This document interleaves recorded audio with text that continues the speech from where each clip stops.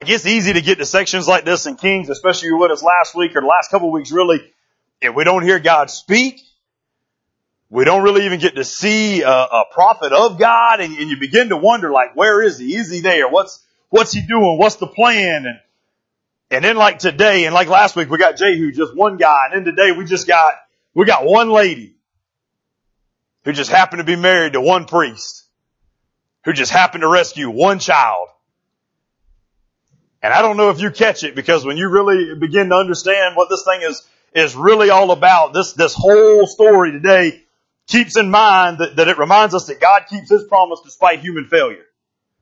Despite the destruction of a nation, despite the flaws, like Bobby just talked about, by different man and everything, when we look at the big picture, since the beginning in Genesis, we see the promises of God. And the theme of the Bible is that God has chosen a family of people that He wants to push through His Son, His Messiah, to make Himself known for the salvation acknowledgement of Himself.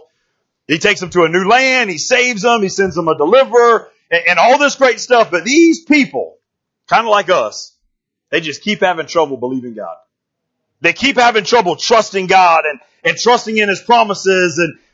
And the more we doubt, and the more we have trouble believing God, and the more we have trouble trusting in God's promises, if we can't get nothing else from the example they set for us, the lower things begin to get for the people.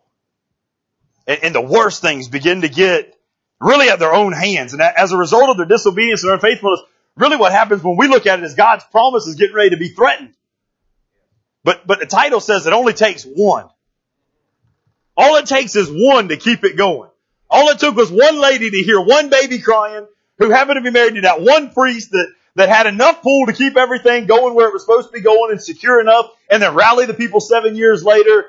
But that one child was going to be the only lineage in David's bloodline that would be possible for the Messiah to come, for God's purpose and His promise to be fulfilled the right way. If that one baby doesn't get saved, I don't know if we understand it when we just read it at surface level. If that one child doesn't get saved, we're not getting the Messiah that we were promised. And if we don't get the Messiah that we're promised, you and I is in a heap of trouble. Right? So that's how vital this one child really is. And how awesome it is that God will continue to keep His promise despite all our idiot acting selves. Right? I don't even know that's the right word, but it sounds good, right? Look back at verse 1. Jump into this thing. So a mama gets mad because her son got killed. I want to let us make sure that we know from last week, if you wasn't with us, Jehu kills her son because of God's judgment. He's one of those casualties. He's one of those that the anointed warrior came in and took care of and did what he was supposed to do and working this thing out. So here's the scenario. And in my opinion, it's an absolutely unbelievable one. I closed last week talking about I didn't think there could be anything more evil than Jezebel. I guess I was wrong, because her daughter, her granddaughter is pretty evil when we really look at what goes on in this chapter, right? So jump in this thing. Here's the situation. Jehu, the anointed warrior, he killed Ahaziah. Ahaziah's mama gets mad, of course, like all mamas would. And apparently this guy had several sons that would be next in line. So nothing was really, you lost a son, it's sad and whatnot. But as far as the lineage, the bloodline that was going to continue to reign, he's got plenty of guys lined up. But selfishness takes over. And before any of them can be crowned, there's the most evil plan devised that I think I've ever read in Scripture. But I don't know if you know how true your words were a minute ago. Like, if I was writing Scripture, this story wouldn't be in there. This is some messed up stuff, man. This is a grandmama killing all the grandbabies. And I believe because this one guy in a minute, this one baby to save, his mama wasn't there, he had a nurse there, I think she may even be killing her own stepdaughters. I think she's killing everybody that she possibly can just so she can have a seat on the throne. A plan to kill all the heirs just so she can get what she wants. When Head stopped by to change the sign and discovered our flooded building next door, he wrote on there something we said a couple of weeks ago: the proof of your desires in your pursuit. Now that phrase stayed with me for weeks. It's still with me. But the problem is, you can let that phrase be for good or you can let that phrase be for bad. The proof of this lady's desires in her pursuit. She is pure evil. And some of us, by the way we pursue our desires, are pure evil. But it doesn't have to be that way. Because also the proof of your desire could be in how much you pursue the love of Christ, how much you pursue His Word, and how much you pursue Him changing your life so that you can then go out and be His hands and feet and begin to change the world. She's going to kill her own heirs because she desires to be queen, killing off her grandchildren, her children, and anybody else that would get in the way. Some people are so selfish that they don't care what they have to kill to get what they want to be. Now, if you can't think of nobody right now that applies to, you better think about yourself and make sure it don't apply to you. What are you killing to get what you selfishly want? What you're selfishly ambitious about? Does anybody know any ruthless people? Y'all know some ruthless people? I'm going to keep it real generic for us while we talk about ruthless people, right? Because some of them could be your relatives. Some of them could be old high school rivals. Some of them could be your ex-husband. They could be your current mother-in-law. I don't know. Some of us work with them. Some of us live with them. Some of us gave birth to them. And some of them have to raise them, right? There's ruthless people all over this world. And we look at this lady right here, who in my opinion is ruthless, and we think about the people that we think of when I first said that. They may not be murderers, so to say, as far as killing people, but they sure do try to murder our character. Probably some of the most ruthless thing you can do is destroy somebody's character, right? They may not be thieves, but are they not robbing us of our trust and our confidence in other people? The most heartbreaking thing I think I see sometimes on a routine basis is somebody who doesn't trust another person because another person had broken that trust. So now you've got a person that's been robbed of being able to trust and confident and find that secure relationship in other people, which God designed us to have. But now you've also got this person now robbing the other person who can't be trusted. And then whoever that may affect, and it may trickle on down the hill. Don't you dare let somebody's evilness, their ruthlessness, steal that. Now, I know that's a tough thing, and it's nearly impossible to overcome. But there's some ruthless people out there, guys. And what seems to happen is they bring out the worst in us. And that's the scary part.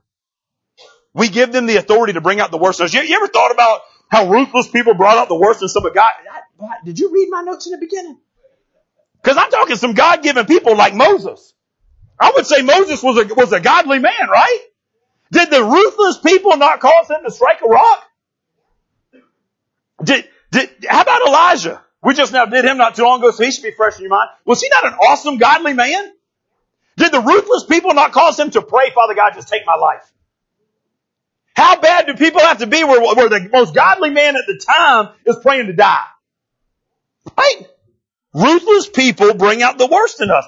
Jesus Christ got so sick of ruthless people that he got angry and threw tables at them. You call it what you want to call it. He was mad. He was ruthless, and he chased out money changers.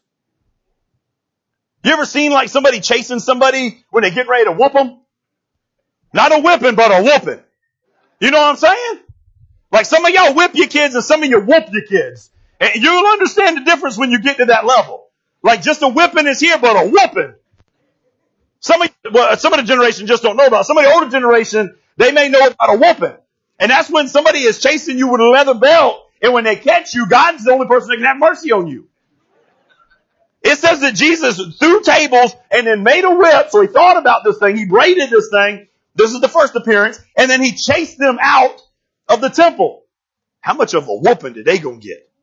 You know what I'm saying? Ruthless people drove Jesus to do this, right? They drove Peter, who the whole church is going to be built on an investment, to lay down his religion and deny even knowing Jesus. Ruthless people only have power if you give it to them, though. Okay? Ruthless people, they want to destroy you. They want to tear things up. If nothing else, this story ought to remind us of a story that's been going on all throughout Scripture with how Satan has been using people to try to eliminate children. And you want to know why some of the biggest things we should be fighting for is abortion and stuff, guys? It's been Satan's plan since the beginning. It's just been covered up with camouflage right now. Right? Ruthless people that bring out the worst in us. Ruthless people that kill us. They get on our last nerve. They crawl under our skin. We hate to even hear their voice or see their face. You ever had anybody like that? I want you to picture somebody. You got to get real with this thing, right? Somebody like if you even see their face, like you begin to, just get uneasy and maybe ball up a fist or reach for your glove box. I don't know, right? I mean, they get you, or even if you just hear their voice, it drives you nuts. It's people who break up our marriages, who destroy our households, who cause division, who chase pastors out of the pulpit. Ruthless people that Satan's been using since the beginning of time. But this story ain't just about one ruthless person. This story's got a couple other ones in it. And it only takes one for the turnaround, right? Now here's another point just before I jump into it. Not an excuse, but just a realistic point I thought of yesterday when me and Marty were talking while he was doing all the work and I was watching on my new countertop. Parents have the potential to set the course for their children's lives. Write that down. That's a good point, right? You don't have the power, but you have the potential. Parents have the potential to set the course for their children. A mom or a daddy that got an attitude problem, the kid's gonna have an attitude problem. Right? Your kid flips out and you want to know why he flipped. You want to know why he drives me nuts when he loses a game and acts like a little snob? Because when I lost a game, I acted like a little snob. Actually got that from his mama, but I just wanted to give you all an example. He said, Dad, you play these games? I said, no, I can't play those games because I literally took a Nintendo remote and snapped it in half. I'm serious. I knew there was an anger issue, so I had to stop and stay away from them evil things, right? We have the potential to pass that on to our children, though. How scary is that? How scary is it that a kid who's never prayed because he's never watched mom and daddy pray?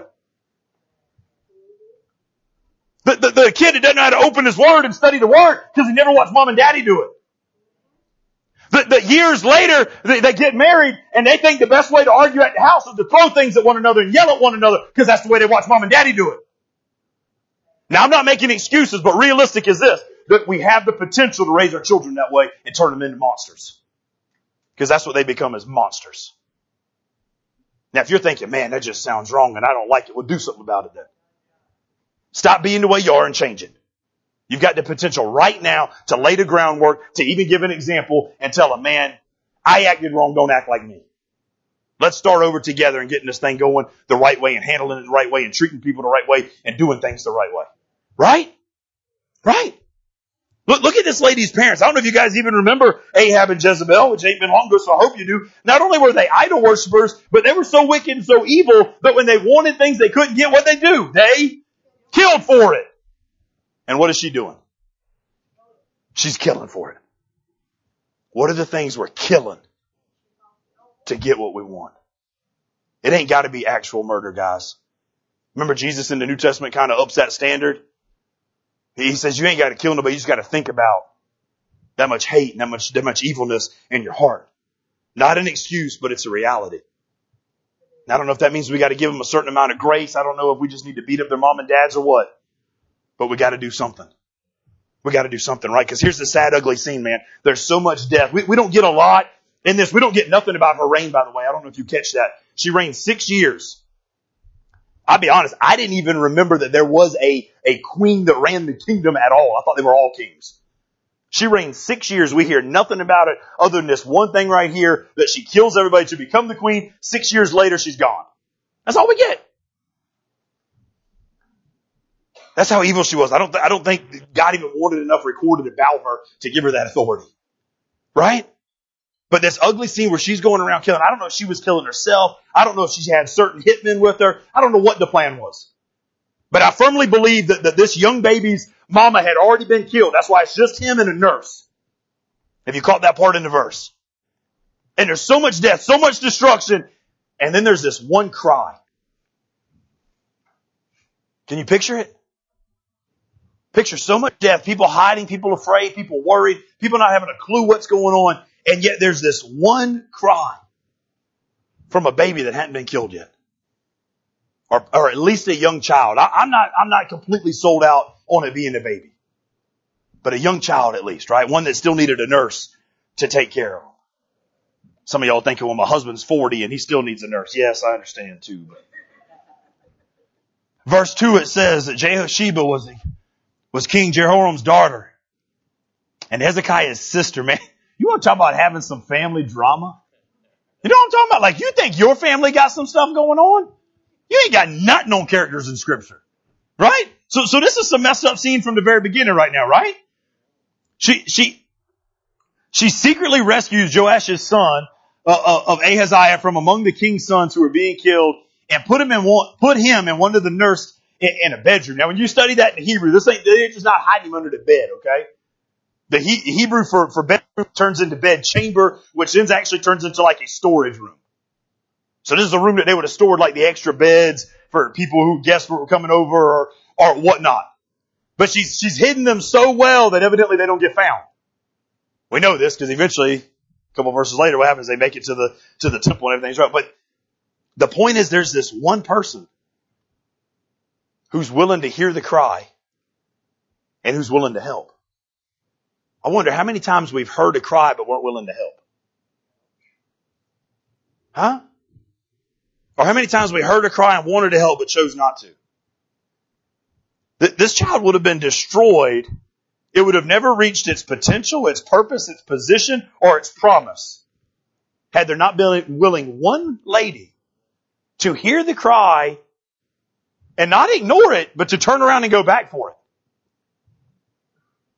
The sister of the king, the Aunt Joash, I guess you could call her, right? She's the stepdaughter of the lady who's doing all the killing, by the way. You thought you had an evil stepmama at one time. Right? This stepmama's running around killing everybody. And then in Chronicles it tells us, and we get a hint at it right here, but in Chronicles it tells us that this was the wife of the priest. Now that's going to mean something in a minute, right? But before we get to that, I got to ask you this. Because this is what I wrote down in my note. Very first question I asked myself this week. What can God do through you? What can God do through you? This is a lady who, she's really got no power, no authority. She's a preacher's wife. Not going to law school. Right? So, literally, like that's it. That's just her title. That's what she's going to be known for forever and nothing more, nothing less. Just it. And yet here we are thousands of years later reading and writing and getting, I want her t-shirt now. You know, we talked about Jehu being an anointed warrior last week, and I want that t-shirt too. So we really just need to get a bunch of t-shirts going. Like, you know what I'm saying? Like, just get them rolling and printing out the press on all these different ones. Because we got a Jehu anointed warrior shirt. Maybe then on the back of it, I can get this lady, and I don't know what she's doing, but like she's in an incognito ninja suit, right? Sneaking away with the baby and hiding the baby and saving him. Like, this is awesome. What can God do through you? And then I'd add to it, in the face of fear. How afraid did she have to be at this moment? I don't know how long this lady was her stepmama, but if she's this evil now, how evil had she been raising this lady up? How much had she beat on her and talked her down and just been a jerk to her, right? So she'd already established, it's one thing when you're fighting somebody you don't know, but it's another thing when you're fighting somebody who's already put fear inside of you. That's what's so scary for believers when they let the devil scare them once. It's easier to let them scare them the second time, and the third time, and the fourth time, and then on so, right? In the face of fear and uncertainty, here's what happens though. We often stop short of our pursuit of our purpose. I don't even know if this lady knew what her purpose was. Right? Now understand there's a difference between purpose and potential. She doesn't have a lot of potential. She's just a stepdaughter. She's just married to the priest. Right? But she's got just enough potential to fulfill her purpose. And her purpose was to save this baby. Her purpose was to take that potential of having that motherly instinct to hear that cry, that scream for help, and to know I can't walk away while there's a child screaming for help. I'm going to go back. Right? How do we overcome what's holding us back? How do we fight past our fears and harness that potential that God's put inside of us? Right? Here's the truth. The pain of falling short is nothing compared to the pain of stopping short. Think about it. Think about it. Failure hurts for what? A minute? Maybe 2 minutes? Maybe the whole day? But regret? I don't know if you've ever regretted something. Regret lasts a lifetime. You ever played years later the what if game? Huh? There's things in my life I'm thinking 20 years back, what if? What could have? How could have? How should I have? Regret lasts a lifetime. I would much rather have the failure and the pain for that minute, hour, or day than to regret something forever. Right? And here's the thing that comes to my mind, guys, and I've kind of hinted at this with our boys before. Like, you rob yourself of opportunity But you're not only robbing yourself of opportunity, you rob God of opportunity. It's one thing to steal from yourself. It's one thing to stop yourself from getting where you could have been. It's one thing from stopping being the godly man or the godly woman that God wanted you to be. It's one thing from being that example of the mama, the daddy, the husband, the wife that He set up for you to be. It's one thing to stop from being the teacher, the instructor, the lesson goer, whatever it is, the passionate person, and robbing yourself of that. But if God set you up and gave you the opportunity and planned it all out, but yet somehow in that weird, twisted way that we fully don't understand, you also had the free will not to do it. Are you not robbing God of some of the greatest potential of your lifetime? Which then could lead to some of the greatest purpose of your lifetime? Which then could lead to the greatest power of your lifetime? Which then could lead to the greatest promise of your lifetime? Right? How many people didn't you witness to that you should have? Could have became awesome. You only had to save one for it to be a big difference. You ever heard Billy Graham just talk? He was the only one that got saved that night, right? That one guy. But I think he did a little bit of work on getting a couple other people saved later on in life. Right? I think he did a whole lot of work in North Carolina. Right? But just one. The power of that one that's willing to do it. What if God had happiness for you right around the corner? Like you're just a stick in the mud because you're missing that one opportunity that you chose not to take that God already had for you. That one someone, that one something, that one job opportunity, that one. Just that one. It's all of what it took. No, instead you'd rather lay down at night and wonder if you did all you could. Instead, you'd rather lay down at night and doubt and wonder and play the what-if game. Instead, you'd rather just not. That's scary, man. What if this lady had chose to not? What if Satan would have won right here and God's plan would have been destroyed right there? The potential was there. Now, potential is limited too, because your potential is relative to your purpose, right? You're judging yourself sometimes over a potential that you haven't reached because you're judging yourself against a purpose that's not yours. Think about it. She knew she had to steal the nurse and protect her too, right? Or if it was a male nurse, whatever. I don't care, right? I think at this time they were all female, but it don't matter to me. Right? But think about it. She knew that. I don't know if she had any kids. I don't know if she had that opportunity. I don't know what, but she knew she had to rescue the child and the child's caretaker. You got to come too. It's one thing to hide a baby. But it's another thing when you got to hide a full-grown adult, ain't it? Y'all ever play hide and seek with your kids now? I can't hide in some of the places I used to hide anymore. Right? Like I'm in some pretty obvious spots now, and that's why I lose so often, I guess, right? But think about it. She knows she at least had an idea of her potential and her purpose could only go this far, so she had to get the next one. But she didn't judge herself on it. She didn't think less of herself on it, right? What is your purpose? What cries? And here's how you determine that sometimes. The cries that God allows you to hear. You ever notice some people be passionate about something you're not passionate about? That's okay. That's all right. There's nothing wrong with that. Let that be. Because God's allowed that person to hear cries they needed to hear so they could do something about it. And God lets you hear cries that you need to do something about. Right? Sometimes we get a little revelation of something that's going on in somebody's life that nobody else knows about. God does that with purpose. So that you can fulfill your potential for reaching that person. Right? And then you can fulfill your purpose. Right? So look at it. She hears these cries. Maybe you could ask it this way. This is the way I wrote it down after I was asking, what can God do through you? What cries do I hear? What cries do I hear? Just because it relates so well, like the Low Country Pregnancy Banquet is Thursday. This year they've already said, you can only have 6 people where they normally had 8 to 12. Sometimes we cheated extra seats. Normally just 10 at each table. Now, there's no need to sugarcoat it. That's a fundraising event, okay? They want you to come and bring your checkbook. Right? And you can get all upset about it and you think, man, that's horrible. You ever had to raise money for something? How many of you driving a car here? Go ahead, raise your hand. You drove a car here? Did you have to pay for that? How many of you live in a house? So you had to pay for that. Right? How many of you's wearing clothes? Thank God. Right? You had to pay for that. Because here's the reality. We get all upset about, and I know we don't pass an offering plate, none of that stuff, but we get all upset when Christian organizations want to do fundraising. We're like, oh, it's all about money. You're right. It is all about money. Because it takes money to do something. But it took the passion of the people who's going to ask for the money to do something first. So instantly, I thought this whole thing since COVID had changed it up, and now there's 6 per table, and it changed the way it's going. I'm like, is that Satan's plan to make them raise less money that's going to put a hindrance on them this year? And then I read a testimony. I don't know, maybe you do one person in a testimony, right? Then I read a testimony about another organization where they had a similar thing happen, except for they had to stop the whole event last year. And one person wrote a check that covered everything. And I'm like, all it takes is one person. Now, I don't know if one of y'all got a big old check y'all hide and y'all want me to take with me. I ain't got the big check. I'm going to go ahead and tell you. Right? But if you got it, I'll deliver it for you. You know what I'm saying? But what if? Or what if this?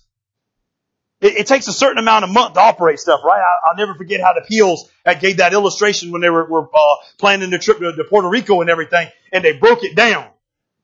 And I had to get on Dano way before they even presented stuff. And I was like, man, I need a breakdown of how this thing works. Like I'm a money guy, so I like it, but I need a breakdown so I can see it. I want to make sure like I understand what's happening. He put these little dots. I don't know if y'all remember that. I don't know, 3 years ago now, probably, maybe longer than that. And he had these dots about how many people at $25 a month needed to give and how many people at $50 a month and $100 and so forth. And it's a whole other thing when you see your dot on the screen and you realize even at the $25 level or $20 level, whatever it was, I don't remember. Even at that level, your dot matters. Your dot matters. I mean, that's vital, man. Right? What if the last little bit you could give was what was going to pay the electric bill next month?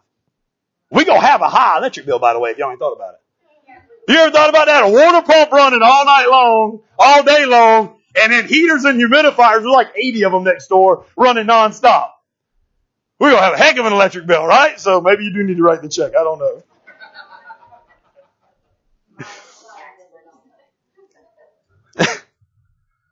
Who's going to see the condition? Who's going to hear the cries? More importantly is this, guys. Who's going to respond? It's one thing to hear a cry. It's one thing to recognize a need. The question is who's going to respond. I think believers ought to be like Jehosheba. Our church needs to have the kind of heart that she had. One that's willing to rescue those that are perishing without hope. Just look at this lady with me. We're just going to look at 2 characters through this whole thing. And I think we're still on verse 2. So you all right. I don't even have a watch on, so y'all really all right, right? She's a woman of courage. And what I mean by that is this. She had to put herself at risk. If you're not willing to put yourself at risk for somebody else, you're not willing to go to the next level with them. Or you're not willing to get them to the next level. Right? As evil as her stepmama was, she wouldn't have hesitated to kill her stepdaughter either. Right? Just because there was no bloodline, she'd still eliminated her. Right? The church desperately needs people of courage that are unafraid to get involved. I thought about, I hate to get off on some tangents, man, but watching that wedding yesterday and watching Mr. Jimmy get up and give that speech to Kenny to kind of, well, he was going to threaten him and then he chickened out and started crying like a little girl, so I hope you're watching online. Right? But I watched that and it kind of got me thinking and I was like, man, what kind of guy, like visual needs should I be looking for? And then I tried to just go on a spiritual level. You know, it was easy. I want a strong guy because he better be able to protect her. I want a hard worker because she's going to need some money to buy whatever, right? And it keep going. Then I started thinking about like just spiritually. I want her to find a guy like when she's 40 or 50 now, not like anytime soon, right? When she's 40 or 50, I want her to find a guy who like breaks out in worship. You know what I'm saying? Like, cause if he's willing to worship out loud in front of people, he's going to be all right. If he can't worship in a group, he ain't worshiping alone either. Right? So that's what kind of got me out there. I want to find a guy who can pray out loud when he's asked to pray. Not gets choked up. You know why? Because if you're not willing to pray out loud, how are you going to be willing to witness out loud? And don't give me I can't pray as good as you and it ain't as smooth as you. I ain't never read a verse that said God's looking for a good smooth prayer. Matter of fact, the verses that's recorded in Scripture, by the way, they're some of the worst prayers I think I've ever read. But just being honest. There's a guy who runs up to Jesus when his kid's dead, and he said, Father God, I know you got power, but I just don't believe it, so help me out. I'm thinking, like, if I'm God, like, why would I want that guy to pray to me that way? Like, you just came up confessing, and then I'm like, God wants the truth. There's a guy on the cross that's hanging by him, right? And all he says is what? Can you remember me? You know, Jesus could have looked at him like some of us probably think, and we're like, you done lived your whole life like a little scoundrel, and now you want me to remember you? But no, Jesus says today, because of your heart condition, because I see what's really going on the inside, today you will be with me. Right? And from here on out, then that means you will be with me. Because he also talks about that grip he's got on us, right? I mean, there's horrible prayers in Scripture when you really think about it. So don't tell me you can't pray good. Because God ain't looking for good prayer. He's looking for an honest prayer. He's looking for a person who's just going to tell it like it is. To lay it out. You ever heard children pray? Some of the best prayers I ever heard by children. They can't say half the words right. The sentences ain't complete. Half the stuff don't make sense. But it's the most genuine, real prayer you'll ever get. I've seen more miracles off of some of the things our kids have said in prayer than I've seen off my own. And I fully believe it's because when they said it, they believed it 100%, no doubt.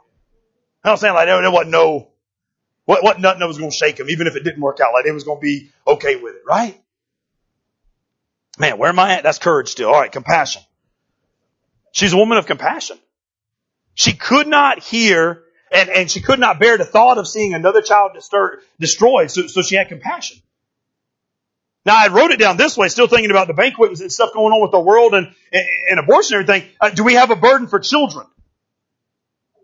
But then I start thinking about a condition that's even worse. It's not just a burden for the unborn. It's a burden for these kids that get born into crappy homes and mom and daddy don't do a good job.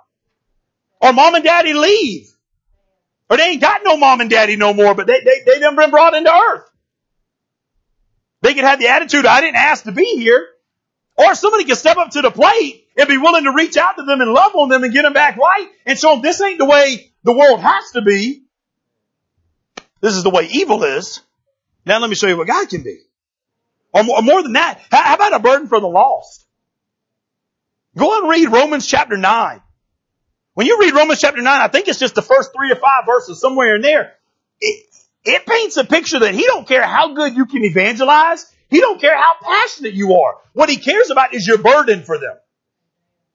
Now that changes the level when it becomes a burden, right? Because you can preach all day long and you can be a good evangelist or you can be a good teacher, a good discipler, but if you ain't got a burden for the person you're teaching, you're missing it. Huh? Man, we ought to be, it ain't just, well, I learned the Romans road so I can walk it through. We ought to be in front of them waving our hands like crazy. Right? Should have got your daughter to bring her little airplane. What's the proper things called? I don't even know. Do you know? Wand. That's it? They're just called wands? Now she sounds like a ballerina. She's not going to like that as a Marine. You know what I'm saying? Right? But we could have got her to bring those wands with lights and lightsabers coming off of them. We're going to soup them up a little bit, right? And be flashing people down and telling them, this is the way. But instead, we content to just let somebody else do it, right? What if she'd have been content to let somebody else get the baby? There wasn't nobody else. Half the things you're not willing to do, there's nobody else willing to do either. Right? She had a burden. Where are those who's going to reach out to those? Here's another thing she had. So her compassion has to lead this. Her compassion leads to conviction. When you get compassion for something, then you get a conviction for it. It didn't matter. It didn't matter who was committing this thing. It was wrong. You ever gotten to a level where it don't matter who's wrong? Wrong is wrong. Sometimes that involves having to stand up to your own family members. Hey, you're wrong. Hey, this is what Scripture says. Hey, I don't like your opinion on this. I don't like the way you acted. This ain't the right way to handle it. Some of the toughest people you'll ever stand up to are people you know the darkest secrets about. So you got to do it the right way, but you got to do it. This compassion leads to conviction. It was wrong and something had to be done. Now here's what's awesome. So conviction leads to commitment. You get convicted enough about something, you're going to be committed enough about something to pay the price. Look at this. Like, she was willing to pay the price to get involved. Right? There's a cost involved with this thing. When you take a baby, there's a cost that gets involved. Right? There ain't no Medicare. There ain't no government funding coming. They're not going to mail her a check because this child ain't even supposed to exist, right? There's a cost. She's going to have to feed this baby for the rest of his life. Right? She's going to have to upbring him. She's going to have to potty. Well, maybe that's what she bought the nurse for, is the potty training. Right? But there's a cost that goes into it. And the problem with some of us is we see all this stuff and we get compassionate about it. We get convicted about it, but we're not willing to get committed about it because we're not willing to pay the price about it. Right? It works in every area of our life, guys. You want to make it to the next level, son? You got to pay the price. Right? Now, we also tell them potential is limited because that's a realistic view. There's no need to downplay that. You know, you may not have potential to go to the next level, but you don't use that as an excuse. Could you imagine like if I didn't prepare for a sermon at all? How sad would this be? Like, didn't prepare at all, right? Come in here, threw something down, and then it just failed. Nobody's lives changed. Nothing happened. Everybody leaves more mopey than they came in, right? But I could say this, well, I didn't try. So if I would have tried, it could have been better. What kind of excuse is that? Huh? Well, I didn't try, so next time. No. That was a crappy excuse, man.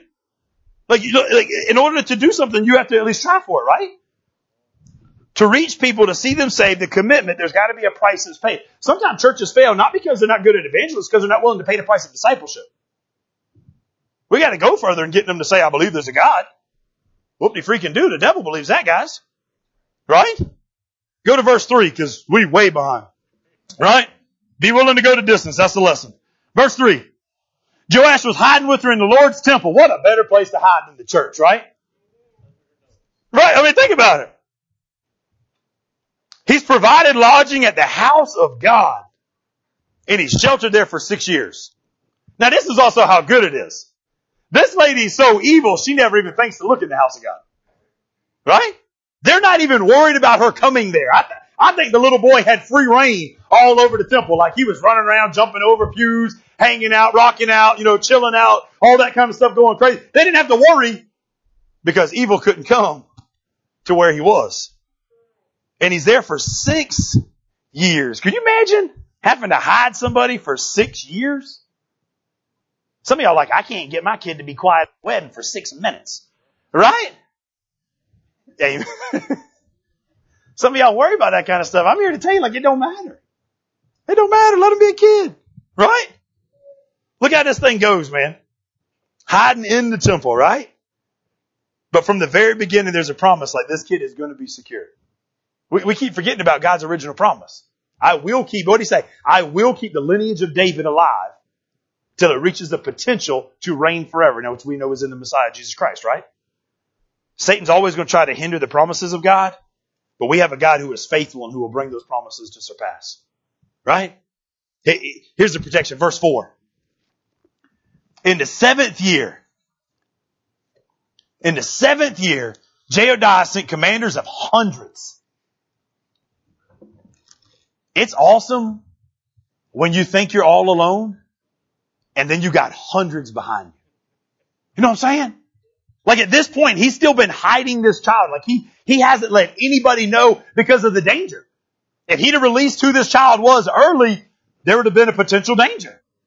Right? So he's been keeping this thing a secret. But when he releases it on the 7th year, there's hundreds of guards and men and people ready. Now, I got to finish reading that verse and then I want to go into something. He had come to him in the Lord's temple where he made a covenant with them and put them under oath. He showed them the king's son. What you reckon the oath was? This is a bad dude, right? So what do you think the oath was? He's been preparing to save this kid forever. Like, if you spill the beans, I will kill you. Right? But here it is. Here's the kid. He's been here this whole time, right? I mean, this is just awesome, right? In the 7th year. But you ever wonder, like, how he knew when? Like, why the 7th year? And I know symbolism, 7-year complete. I don't think that was it. I mean, for symbolism, sure, it's cool. But I don't think like that was God's big highlighted lesson to let him out. I think God sometimes cares about our timing of things just as much as he cares about doing the right thing. Because you can do the right thing at the wrong time, and it can be really bad. Or you can do the wrong thing at the wrong time, and it can be really drastically bad. Right? Here's what it says. It says that he sent for the captain. So he's actually got an army ready that we weren't even sure of. Then he says he did it on the Sabbath. This is verses 4 through 11. I'm gonna go through them a little quicker, right? He says he did it on the Sabbath. Now here's what's awesome. Because we always think about like these soldiers, they just charged and took care of business. No, they used their brains, man. Chuck Norris is cool, but he's got a brain too. Right? So he's got to think about and develop a plan. He says, you know what, on the Sabbath is when they change the guards. And it'd be real easy when they're changing the guards to kind of incognito our ninjas in there. That way they don't even know they're there. And to get ready to stage this a coup and get ready for things that are going to happen. So he does it on the Sabbath, it says, and he gets this thing going. Then he says, as the same thing is going and they're making this plan, he says he made a covenant with them and he took an oath from him in the house of the Lord. This place is vital, man, right? These captains, these bodyguards, these escorts, they had to respond to their responsibility. They got a responsibility. They didn't even know they had a responsibility. It's one thing when you don't know there's a responsibility for you, but it's a whole nother level once you find out there's a responsibility you're responsible for. I said all that right. That was pretty good. Huh? And he showed them the king's son. Can you imagine that moment? I don't know if he was like 7 or if he was like 17. Because you really don't know how young he was when they took him, okay? Everything I read said this kid was 6 and 7. I don't know. Why make it say something they don't say? Right? But anyway, however old he was, don't care. Don't matter. Either way, I'm not bound to a 17-year-old. I'm not bound to a 7-year-old. Until I make an oath with the Lord, and then I'm about whoever he tells me to, right? That's where these guys are at. He showed them the king's son, this dramatic moment. Boom, aha, everything's going crazy, right? This is huge, man. Huge. Because one reason Athaliah was able to reign for 6 years is because the people didn't know they had an alternative. And I think sometimes many people live under the reign of Satan because they don't know they have an alternative. I didn't know there was something better for me. I didn't know I could change. Right? You say angry all the time because you didn't know there's an option to be happy. You say mopey all the time because you didn't know there was an option to be excited. Right? You say miserable because you didn't know there was an option for excitement. How about it, right? Some of y'all right now, but I made that commitment and I promised I'd stay married to him. That didn't mean you had to be miserably committed. You be committed to make things right. Change. Right? You're like, well, I've been doing all I can. Well, then you slap them in the head and get them to do all they can too. Right? I mean, sometimes that's just what has to happen, man. 15 through 16. He commands the execution of Athaliah, right? She's so evil, by the way. Look at how he says it. He goes, you guys are going to kill her, but don't you dare let her even get close to the temple. Like, I don't even want her nasty trash up near the house of God. What if we guarded God's house that way, right? Like, stood outside. Nah, get out of here. Right? Nah, that'd be kind of weird, but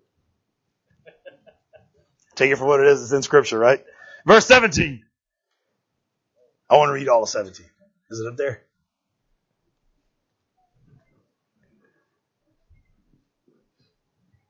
Then Jehoiada made a covenant between Yahweh, the king, and the people, that they would be Yahweh's people, and another one between the king and the people.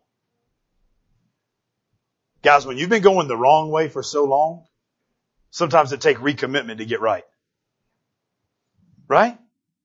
A verbal recommitment. It's not just that understood thing. It's not just this secret little thing in the contract. They had a ceremony. They had a ceremony for this. They had a ceremony to recommit their covenant with Yahweh. I wonder what some of them could have been saying. Well, God, I've been screwing it up for a long time. We let the past generation screw it up and we didn't do it right and we gotten off track. But, then there's that holy but, right? But we're ready to get back on. I've been letting this issue address me the wrong way, but I'm ready to get back. Every commitment you make is going to require the courage to back it up. Verse 17 means nothing if they don't live out the rest of the verses. It means nothing. Think about it. I told Kenny and Miranda yesterday, the promises they made with one another mean nothing if they're not willing to live them out. Nothing. I can make you a promise all day long. If I don't mean to fulfill it, it means nothing. Right? It's kind of like the check writing thing. Yeah, I could go write the check to the pregnancy center for $1 million. But I ain't got $1 million, so it ain't going to work. Right? You can only promise what you're willing to make happen. True? What you actually have. Look at 2 Chronicles 23, by the way. Any of you note takers or studiers mimics this whole chapter. We get a lot of that. So some of the things I'm filling in that you didn't get in these 20-something verses that Head read, I get them from Chronicles 22, 23, and a fraction into 24, which we're going to use at the end. I meant to say that. Apologize. Right? So it shows his strength. Right? In the 7th year, he executes this plan to bring the king back. He goes out the kingdom. He grabs and gathers a bunch of trusted leaders. Notice that he's careful who he goes and gathers. When you read 23, it paints it even better, right? So he goes out and seeks out those that he knows is on his side. You don't blast it on Facebook. You don't tweet it. You don't Instagram it. There's no, hey, we're about to have a rally and I'm going to reveal that David's got a bloodline that's still here. Everybody come on over. No, that's how you bring the enemy into your trash. Right? He seeks out privately the right people who are going to be able to help him fulfill this mission, this potential, this promise. Right? And again, the timing thing, man. I'm stuck on the timing thing. Because we don't get an answer why it was 7 years. Now, I get stuck on a lot of things we don't get an answer to, right? Maybe it's this. Maybe it doesn't help to have the right courage at the wrong time. Maybe those hundreds of guys weren't ready. Maybe those soldiers weren't ready. I don't know what maybe potential's like milk. You understand what I'm saying? If potential is like milk, it does a body good until you leave it on the counter for too long. So then you have wasted potential or potential that makes you sick. Right? It makes sense? So potential can be like milk. Maybe that's what it is. So timing is everything. You're like, well, how do I know the timing? That's between you and the Lord. You want a highlighted answer? You thought it was going to be good? That's it. Pray for discernment. Right? We're talking about something so much bigger than drinking milk, though, guys, or any other drink, right? Maybe we should do more than pray. Maybe we should ask. Maybe we should beg. You ever got to a point where you beg God for something? Maybe like God, do you think God knew children was going to be so whiny? I'm being serious. Being dead serious. Seriously. Do you think He knew that? Trick question. Of course God knows everything. Right? Do you think maybe He thought when He said, you're going to be like the kid and I'm going to be like daddy, that He kind of wanted us to be a little whiny sometime? For the right thing? Now if your kid's whiny for the wrong thing, you backhand them, right? There's judgment. Right? There's punishment. But what? You can. You just won't like the consequences that come behind it. You definitely can. Right? That's why I can't be there. Right? But think about this. Maybe God wanted us to beg a little more. He sure did get excited about a couple people in Scripture that have some good examples that refuse to take no for an answer, didn't He? Right? He told no. Yeah, they kept begging. They kept asking. I can't wait to get to Hezekiah here in like 28 months when we finally make it to the next section, right? It's the when that drives most of us nuts. Am I right? It drives us nuts. Because we don't get the no to win, right? But wouldn't you rather wait for the right thing than settle for the wrong thing? Huh? Some of us right now are dealing with consequences because we settled for the wrong thing at the wrong time. Or some of us are dealing with consequences because we rushed something at the wrong time on that end. Right? Consequences of expired milk. You'll throw up. 10 through 11. Back just a fraction, because I skipped something. The priest gave to the commanders the hundreds of kings and David's spears and shields. They were in the Lord's temple. The guards stood with their weapons, and I love this scene, man. If you didn't get excited when Head read it the first time, and you didn't get excited just now when we went back to it, you're totally missing it. 2 Chronicles 23, when you get close to verse 9, somewhere in there, it says that these guys didn't have weapons. So could you imagine gathering a bunch of soldiers? You got your rally, right? You've made your recommitment. You're dedicated to the Lord. You're dedicated to one another. It even said that they made I think it's still up there, yeah. And they made, that verse is up there. And then they made a commitment to the king. So whether he was 7 or 17, again, I don't care. You made the commitment to him, right? He's like, we're going to charge and we're going to take over. And then you begin to look around. We ain't got no weapons. Where's your sword? Where's your bow and arrow? Where's your pitchfork? Where's your sling? Where's your ammo? Right? You begin to look around, there's nothing. Nothing.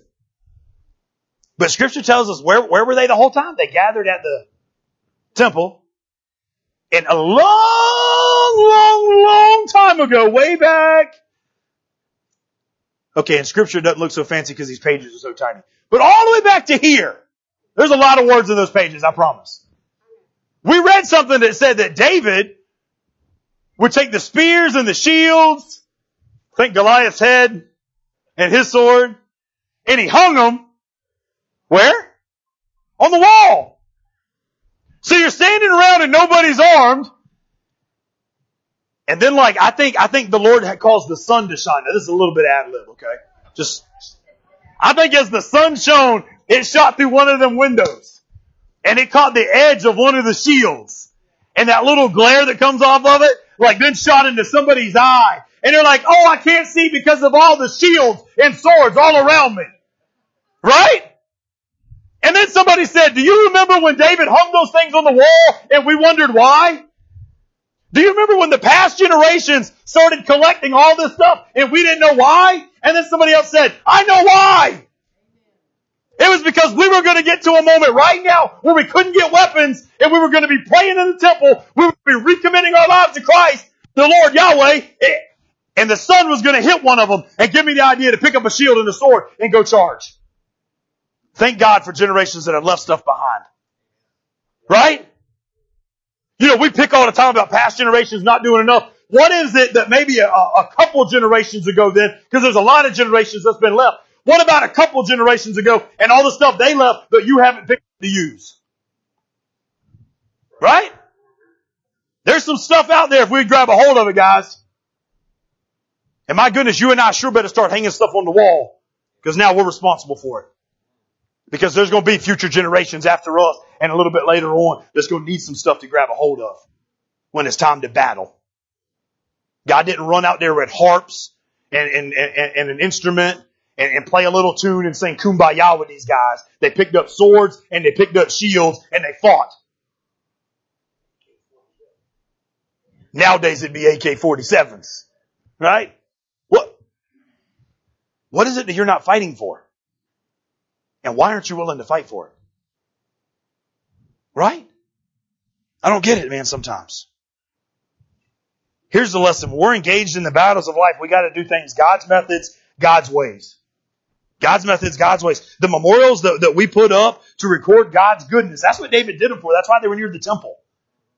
They were to remind him, like, God did this. It wasn't me. It wasn't how awesome the fighters were. It was God.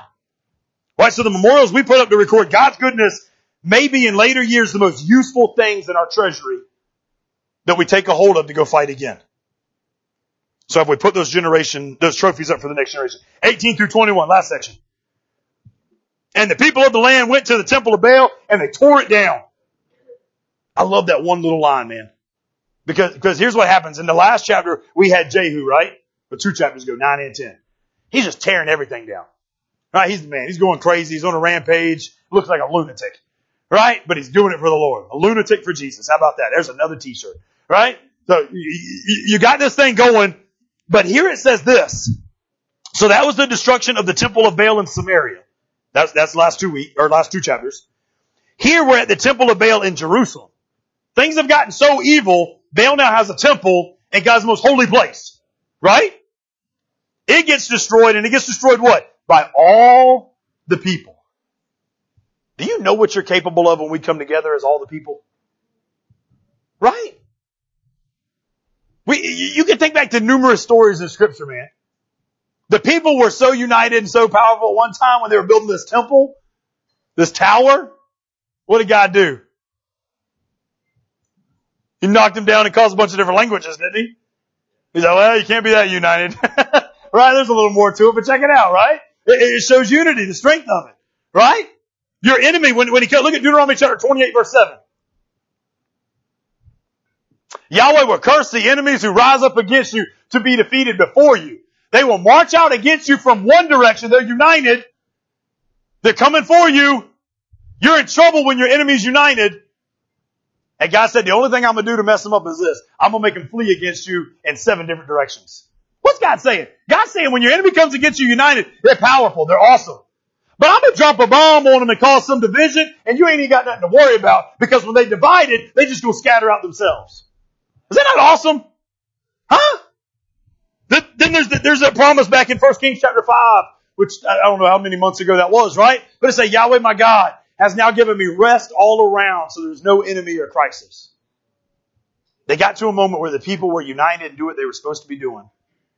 They're finally living in God's promise. And what did that bring them? Rest. How many people would like a little more rest? I'm not talking about more sleep, because some of you sleep but you don't rest. Right? Couldn't we use a little more rest? A little more beach time? Right? Yeah, see where I like the rest. Think about it. We could use more of that.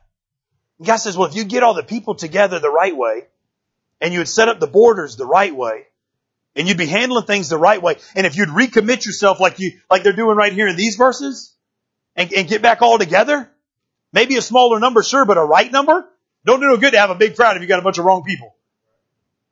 Huh? You ever seen some of those teams that just got a bunch of ball players, but they all suck? I mean, they run out their little, ripping their little thing away, and they got 50 kids, and they're like, oh man, that looks like a massive force. But all 50 of them suck. No matter how many they had. Right? You gotta have good guys. That's how it goes. And God says, I will give you this rest. Then it goes on to tell us they didn't even stop at destroying the building. They went on to destroy the sacred objects that were dedicated to Baal, and they even killed the priest of Baal himself. These guys is cleaning house. Right? They're like excited right now. They're like Cliff over there. They found the AK and they're ready to go to town. When you're cleaning house, here's the lesson. Don't stop short. When you're cleaning house, don't stop short. Here's some ideas we get from Jehoiada. First, you got to determine Jesus is going to be number one. Yahweh, you're going to be number one for him. Yes, I know I'm confusing me. I apologize. Jesus ain't there yet. Well, he is, but that's a whole other sermon too. Right? Number one, our social life. Number one, our recreational life. Number one, our finances. All of it.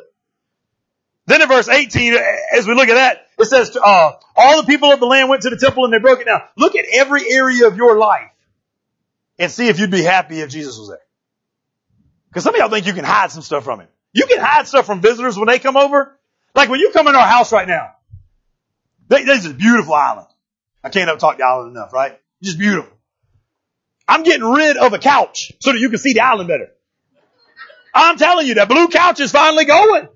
Some of y'all been in the house, y'all know what I'm talking about, right? Like the blue couch is gone so that you can see the island. Now that's going to the dump. You come in the back door and we had a couple boxes of Bill's Enterprise gear and shirts and all that kind of stuff. That all went to the bedroom. So that the back door is a little cleaner walking in at least. But you ever notice like if you just move junk from one area to another? Right? I'm just being honest. My wife's hating this right now. She's like, why are you telling people? Like we just got stuff cluttered everywhere. We make it look good where you walk in. But the rest of it don't look good. We got children. Right? We don't care what you think about their rooms. You know what I'm saying? You stay in the living room where you was invited to come. And you dang sure ain't invited to my bedroom. So however dirty it is, I don't care either. That's my territory. You know what I'm saying? Wink, wink, yeah, huh? Right? But with Jesus, what if I treated God that way? Father God, I don't want you in my kids' rooms. Whew. That'd be bad, wouldn't it? Man, what if I was telling God I don't want you in my bedroom? Now, some of y'all get kind of weirded out by that. I'm going to tell you right now, like if the Lord is the center, if he's that third strand of your marriage, I don't care if we're talking sexually, emotionally, spiritually, or whatever else. Like if that's where he's at, everything else is going to work out good in the house. Like he's going to line it up that way, right? Kids will see it, they'll connect, they'll understand. But if there's some division right there, if the division starts in the bedroom, you better believe it's going to run over to the rest of the house. You ain't even going to have a good living room by the end. Because you can't cover up enough. Right? Don't stop short. Clean it out. Number 3. I think this is number 3. I don't know what number we're on. Still verse 18 though. It says they smash the altars and the idols to pieces and they kill the priests. Don't tolerate anything that's taking God's place. Anything. It's that easy. Anything. Get rid of it. If you got to, destroy it. Throw it away. Unplug it. You know what I'm saying with unplugging, right? Get rid of it. I can't stand to hear people whine about you don't understand how hard it is. No, I might not understand your addiction, how hard your addiction is, but I understood my addiction, how hard it might have been. Or Joe Blow's addiction, how hard theirs was. Right? But God always has a power button on the remote. Right? He's always got a trash bag you can put it in. He's always got a dumpster you can go drop it in. Right? I don't care what your addiction is. There's ways to get out of it. Maybe you got to go find hundreds of people to get you out of it. And that's fine. I'd rather win a battle with 100 than lose it by myself. Or if it comes down to it, I'd rather win it by myself than lose it with 100. Works both ways. I just need God's discernment knowing which way to go for each battle. Seriously. One way, it's not a one way all the time kind of thing. And last thing, for this guy at least, then I do want to read Chronicles 24 and I promise we're done. Jehoiada the priest posted guards at the temple of the Lord. I love this, man.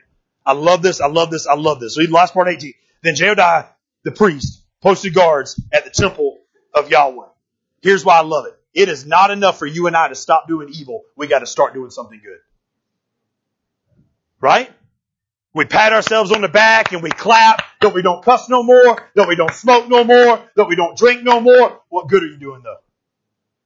Because I ain't read a verse yet that says the point is to get rid of all of it. I read a verse that says you get rid of it and you put back on some new stuff.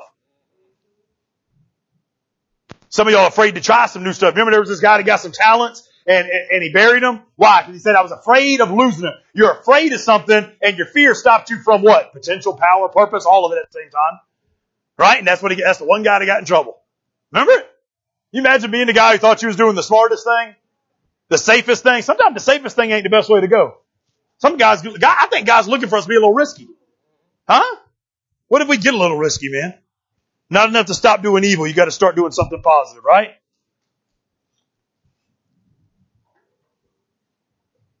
We got enough nothing going on. Let me look at this last part so we can wrap up. Here's a godly example and a legacy of one. Now, this ain't exactly the sugar-coated legacy you guys are hoping for. You go to 2 Chronicles 24. It's not on there. On the screen. I'm going to start in verse 15. I'm going to read down to 21. It says, now Jehoiada was old and full of years. 130. That's a long life, right? That's a long life. Could you imagine if God blessed you with a long life like that? But being full of years, check it out how it words it. Full of years. Being full of years isn't the same as being full of God. What if you had 130 years but you weren't with the Lord? Huh? 16. He was buried with the kings in the city of David. This is a priest now. They burying the preacher with the kings. Y'all imagine they take my happy butt and bury me with the president? I'm going to kick his butt into the afterlife. But anyway. Why? Because of the good he had done in Israel for the Lord and his temple. It even tells us why. Like he made it there and he got to be buried there because of the good he was doing for Yahweh. 17. After the death of Jehoiada, the officials of Judah came and they paid homage to the king and he listened to them. They abandoned. Oh man. If every story in scripture don't have to have a twist, right? The bad and the good. They abandoned the temple of Yahweh and the God of their fathers. Don't even bother doing a recommitment if you're not willing to stay committed. Right? Because I get sick of verses like this. I get sick of stories like we got going on. And they worship the Asher poles and the idols because of their guilt. God's anger came upon Judah and Jerusalem. He's chasing them with a belt for a whooping. Although Yahweh sent prophets to the people to bring them back to him, and they testified against them, they wouldn't listen. Verse 20, it says, then the Spirit of Yahweh came upon Zechariah, who was the son of Jehoiada, the priest that died that did so good and had full years and full of God. And he stood before the people and he said, this is what God says. This is what Yahweh says. Why do you disobey Yahweh's commands? You will not prosper because you have forsaken Yahweh. He has forsaken you. Here's the part I told you wouldn't like. But they plotted against him, and by order of the king, they stoned him to death in the courtyard of Yahweh's temple. You say, Pastor, why in the world is that your highlighted ending? Why is that so cool? We're talking about leaving a legacy and all this good stuff that just happened and was going on. Because for me, and maybe not for you, but for me, I don't care if the whole world goes to hell in a handbasket. If that boy and the other boy and that beautiful little girl I got stand up for Jesus. And that's what this guy got. This guy, could you imagine? I don't know how it works when you're sleeping in the grave. Like, I don't know if you can wink up and see something or not, but could you imagine this guy? Some of y'all are like, what do you mean sleeping in the grave? There's we got a lot of other studies we can do. Right? So, but what if this guy, like, his son doing this? Like, how proud would he have been, right? That's the legacy I want to leave, man. I want to pass it on to these guys that when the whole football team is being idiots, you don't be an idiot. I want to pass it on to my daughter that, like, when all the girls around you think they got to act this way and do this way and dress this way, you don't have to act that way and dress this way. I want them to know that despite the whole world rebelling and going against Yahweh, they don't have to. That's a legacy I want to leave. Right? That's what's important to me. I know it sucks that his son dies and gets stoned even in the courtyard of the Lord's temple. But I picture him being kind of like Stephen, and I don't know this. Let me get over here. I don't know this. But you remember in Scripture when it says when Stephen was stoned, that Paul looked at him. He didn't do the stoning, but he's the one that commanded it. He was sitting in the backyard. we know this because Paul writes about it later, and I think this is what started Paul's little conversion. Just a side note for you guys. He saw the real Christian living, right? He's sitting back there, and he looked and he said, and when I looked at Stephen, he was smiling and looking up to heaven. That's the way to go out, right? Like you smiling while you getting pegged with stones and burned alive.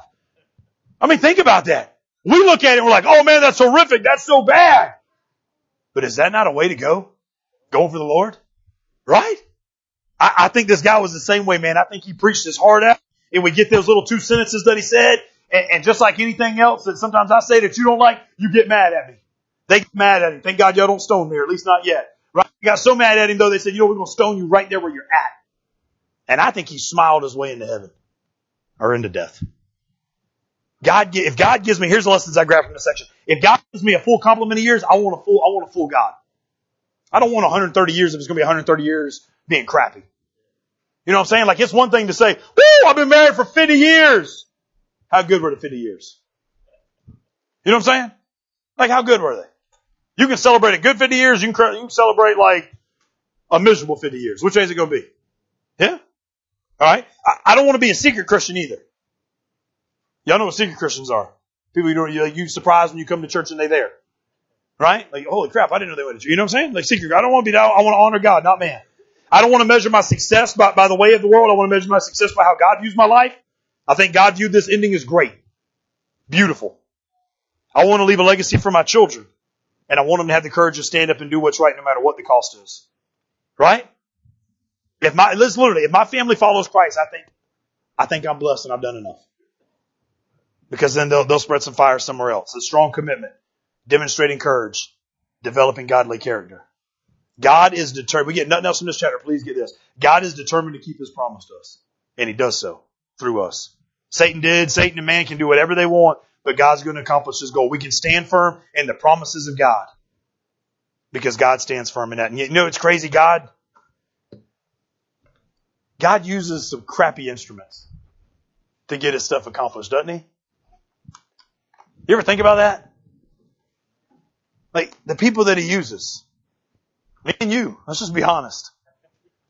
Right? Like who wakes up in the morning and toots their little horn and is like, I'm a great instrument of God. I can't wait to be used. Right? No.